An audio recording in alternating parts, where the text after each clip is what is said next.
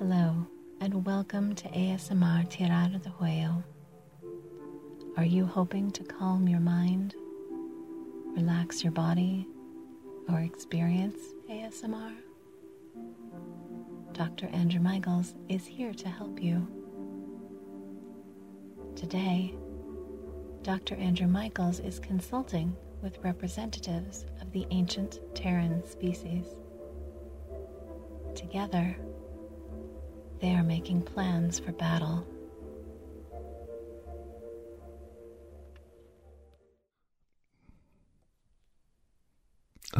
Good afternoon. Thank you for joining me today. I know it's an amazing day, isn't it? Seeing the Earth's first space fleet being built, being turned operational.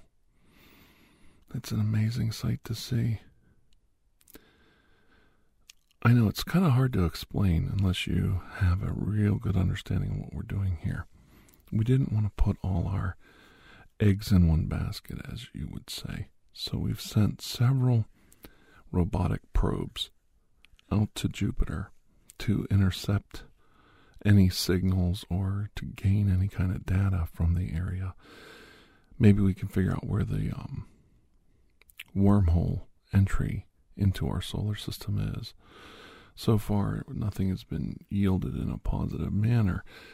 But, as you can see, we have the rest of the space fleet ready to catch up very soon.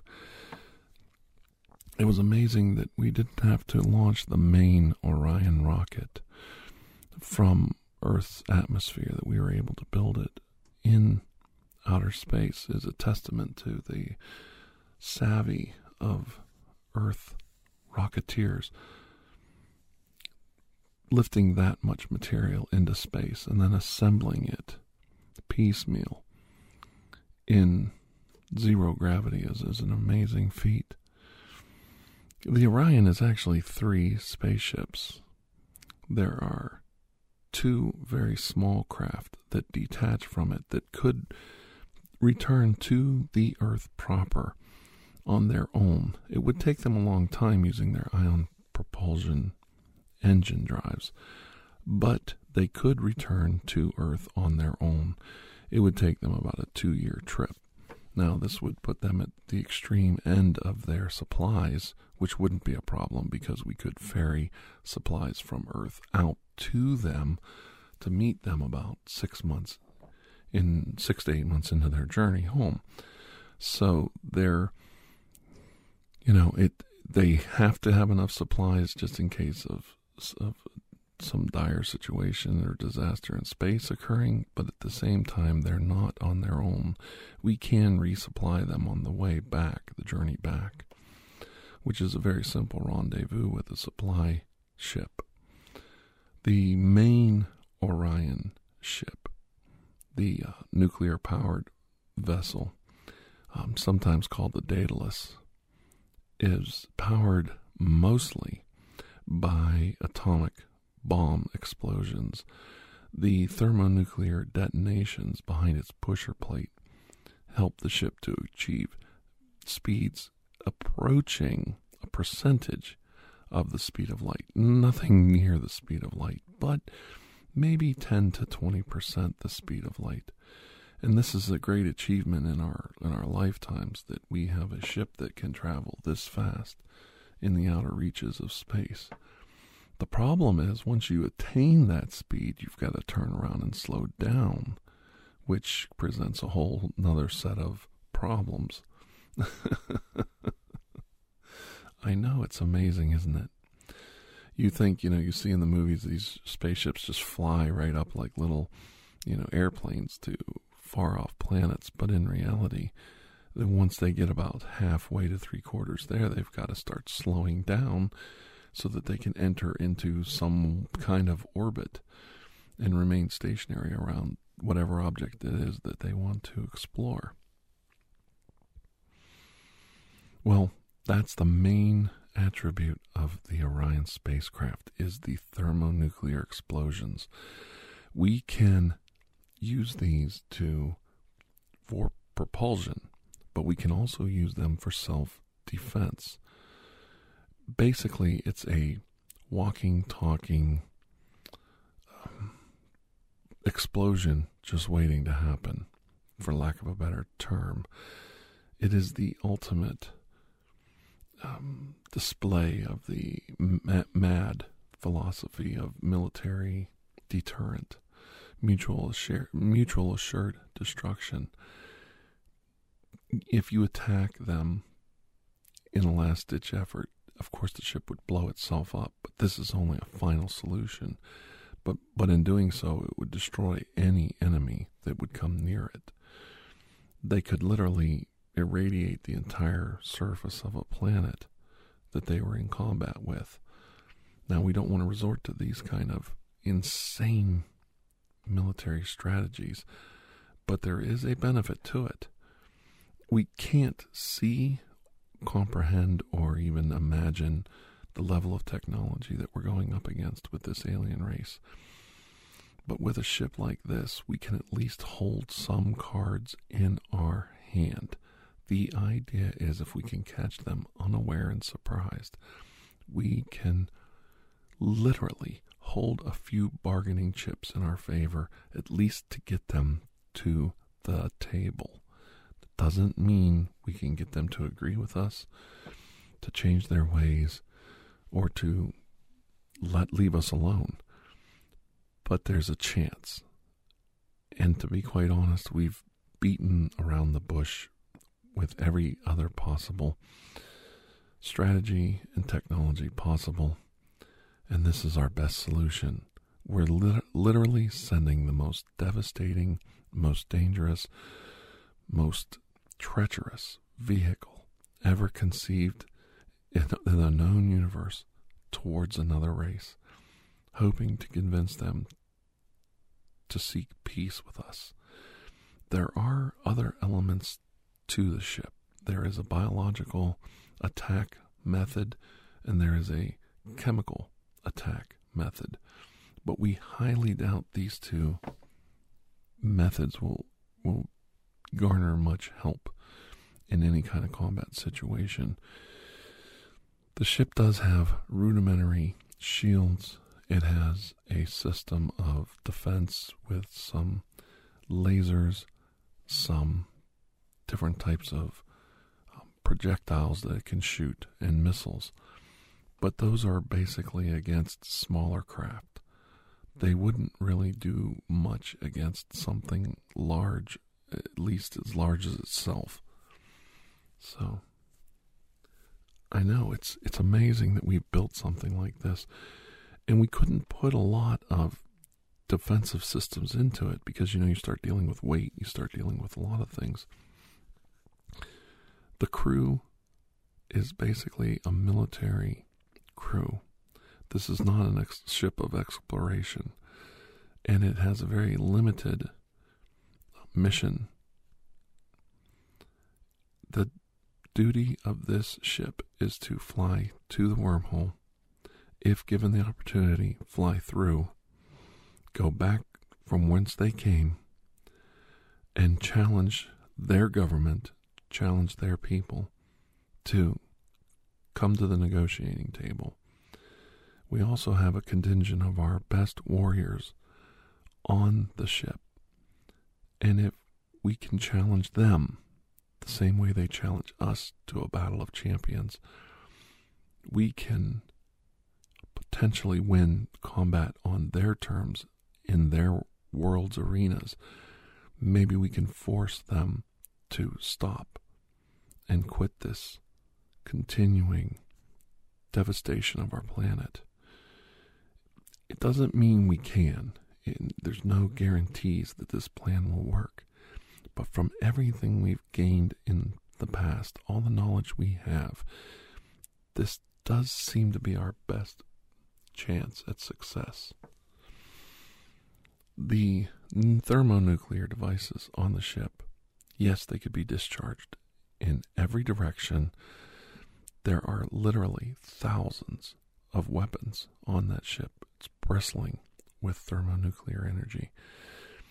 And you shoot one down the tailpipe to keep it simple.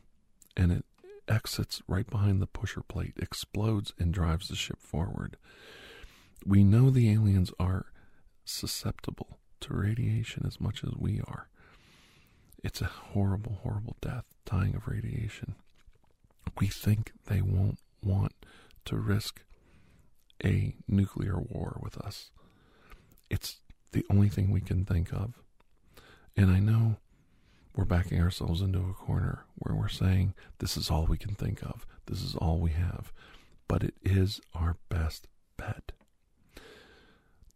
To be quite honest, the governments of this world were brought to the peace table not by great minds, not by great words.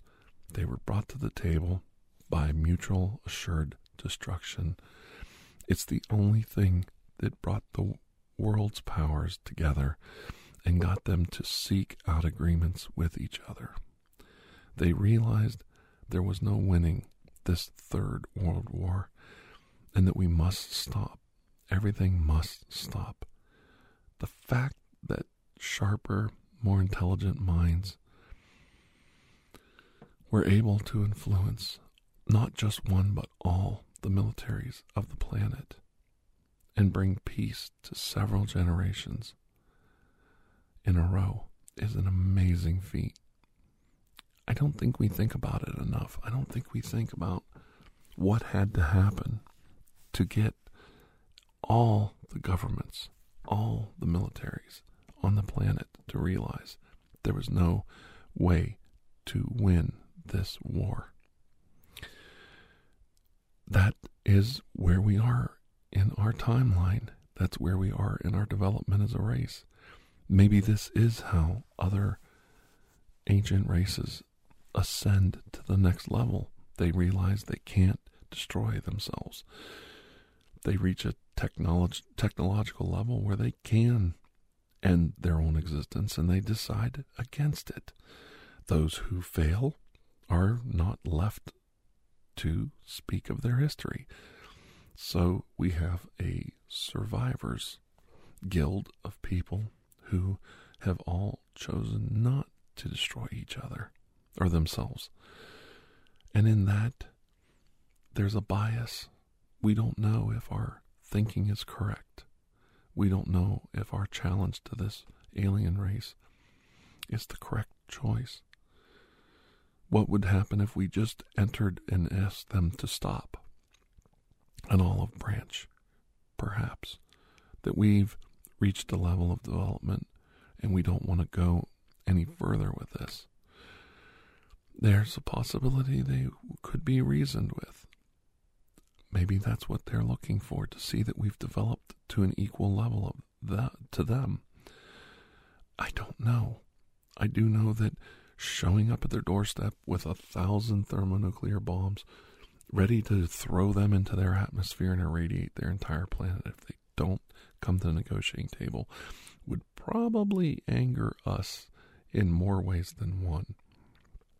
I'm sure that we, the human race, would take umbrage to this kind of strategy. But I also know we would definitely listen to them. They would have our undivided attention.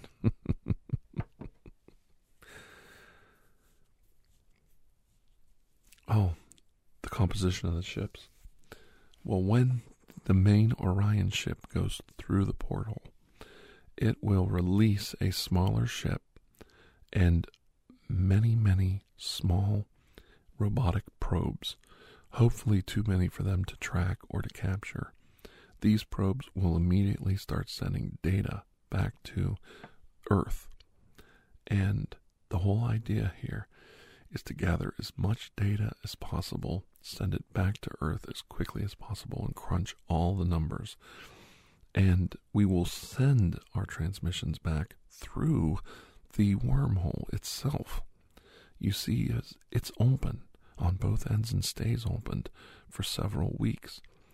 This portal will allow us to circumvent time and space and send all our data back to our solar system at a much quicker rate.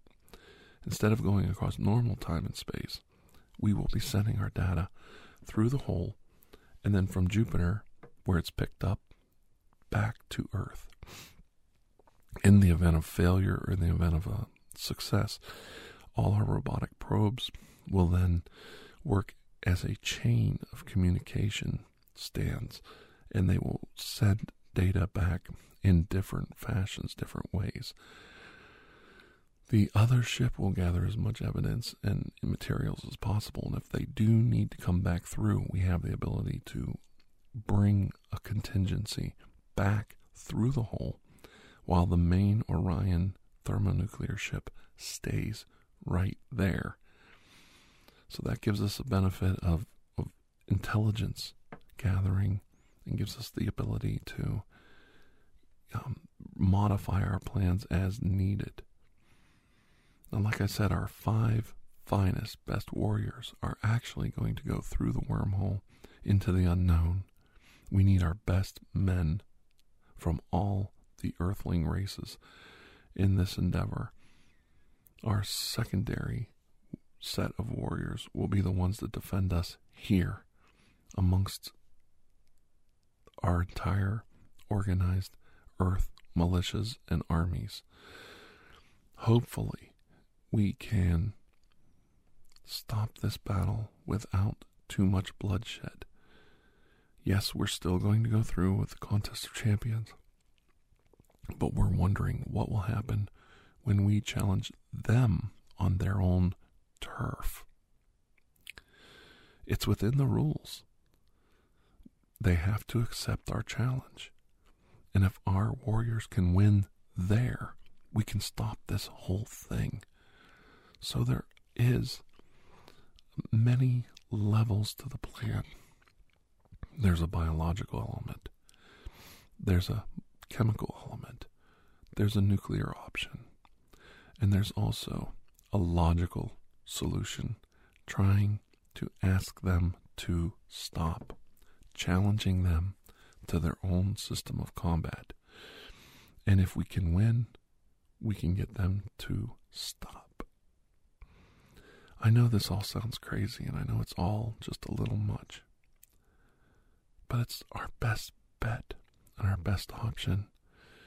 We've used so much of the world's gross national product to design and build this ship, to ferry all of that nuclear weaponry into space, to build new missile systems, new launch systems, new radar and detection systems.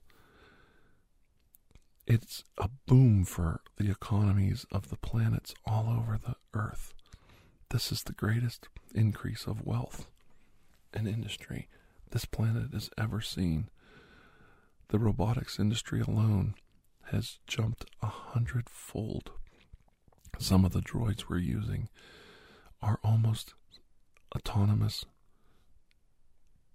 self-intelligence units. They're not completely independent from interaction with humans, but they're so close. We're sending many of these advanced robotic systems with our robotic probes in case they can be of service there. Their first job is to go and be an ambassador, not a warrior. They do not have actual weapons. Their job is to be diplomats. I know it sounds crazy, but there's a chance. There is hope at this point in all of this. There is hope that the warriors that we've chosen can defeat theirs, and we can fend off this alien attack. The Contest of Champions is such an interesting one. Look what it's done for all of the races on the planet Earth. The octopus, the marsupial, the cats, and the bees. We've come together, the 5 of us.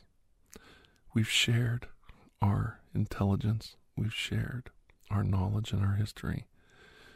We've brought the intelligent species of Earth together in a way that no one could ever dream imaginable. And in all of this, our first line of defense is diplomacy. All races agree. Try diplomacy first. Yes, there may be a show of strength when the Orion gets to their world to let them know we aren't joking. But a show of strength could also be interpreted as an attack.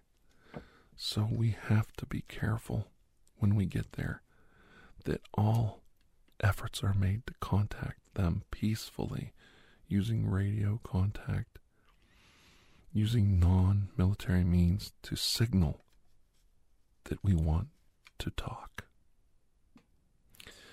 I'm amazed. I really am. I'm really amazed that we came together like this. So many disparate nations, so many strange cultures, so many alien type races amongst us, that we could come together, pool our efforts, and build a working, usable space fleet. A space fleet of 3 ships. Well, don't worry, the United States and Japan are very sneaky countries. Yes we do, we have a backup plan. We do have a second Orion-class ship being built. Hopefully it will be in orbit above our own planet in time for the actual invasion by the aliens. It may not be 100% complete, but it will be functional in Earth's atmosphere or Earth orbit. It may not be able to travel the stars, but it will be here as a defense weapons platform in orbit around our planet. I know the original plan only called for the 3 ships and the robotic probes, but we were so successful in the industrial build-up to building the fleet that we've decided to try to build a second ship just in case. And if all goes to plan, it will just be a redundant system. We could use it for exploration. But if needed, we do have a very powerful weapons platform in orbit to protect us if the case arises. Now remember, this is a mad philosophy, a mad strategy. If we need to resort to setting off nuclear charges in orbit around our planet, the tenets of mutual assured destruction start to come into play. Errant atomic weapons exploding high in our atmosphere will actually probably do more damage to us than the alien vessel they're attacking. And this is something to keep in mind and be aware of. Once we reach a certain point, there is no turning back. The plan has to be carried out. And wherever the chips fall, they fall. And whatever happens to humanity, well, it's our shared fate. I do agree that some of the ideas of putting a colony on Mars and a floating colony on the Moon and Venus are very intelligent plans, but there's just no resources to carry them out. We've made our bed and we need to lie in it. The portal should be opening very soon from all indications. When we detect anything on this side of the wormhole, we should be able to see how they open it up and maintain it here and there very quickly after they open it. It's very important that we get all of that data, run it through computers and through the greatest minds of our generation. We must figure out exactly what they're up to as quickly as possible. Shutting the wormhole down permanently may also be a last-ditch effort, and a final solution to the problem. But it will also trap all of our good men and women of all the races that we send through the wormhole to a death sentence in a far-off land. This, my friends, is the last-ditch plan. Shutting down or irradiating or destroying the wormhole so it's not functional anymore is our last-ditch plan. I leave you to dwell on all of this today. I hope it helps you think. There's so much to learn, so much we can discover. I know these are military missions, but in a way they are missions of discovery. Back in World War II, we had very little knowledge of the Japanese Zero fighter when the United States went to war with the Empire of Japan. We found by chance an undamaged, crashed Zero fighter far off in the mud off an island in Alaska. It was spotted by a float plane looking for troop movements. When they discovered the plane, they found that it had landed into soft mud and was almost undamaged. It was retrievable, repairable. They took it back to the United States. They fixed it. They made it operational. They painted it in American colors, and they flew it again.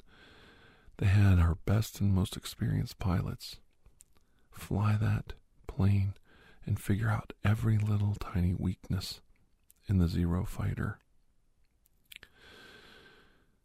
The warrior code of Japan had their best pilots continue fighting in combat. The United States took its best and brightest aces and pilots and took them back to train new pilots, took them back to teach others the tricks and the methods they used to be successful. Being a strong warrior is always important, and the Empire of Japan was an incredibly strong, valiant nation of warriors. But constantly just being on the lookout for new knowledge, discovery, intelligence, putting these things together, not being afraid to take a chance, to learn, to grow more intelligent, to know your enemy. This is what the United States' greatest weapon was.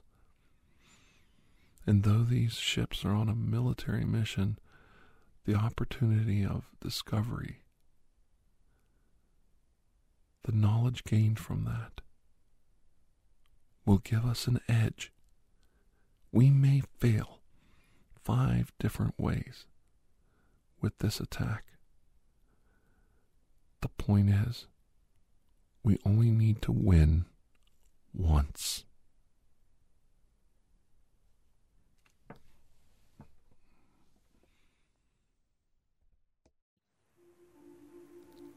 Thank you for joining us for ASMR Tierra del Fuego. Remember to stay tuned for the next installment of this story, coming soon. When you have a moment, please take the time to rate and review this podcast. If you are interested in additional ASMR content, you may view our library of videos at youtube.com/Tierra del Fuego. The theme song Atlantis is by Jason Shaw of Audionautics.com and is used by permission. Correspondence, including questions or requests, may be sent to tirardelfuego@gmail.com. On behalf of Dr. Andrew Michaels, thank you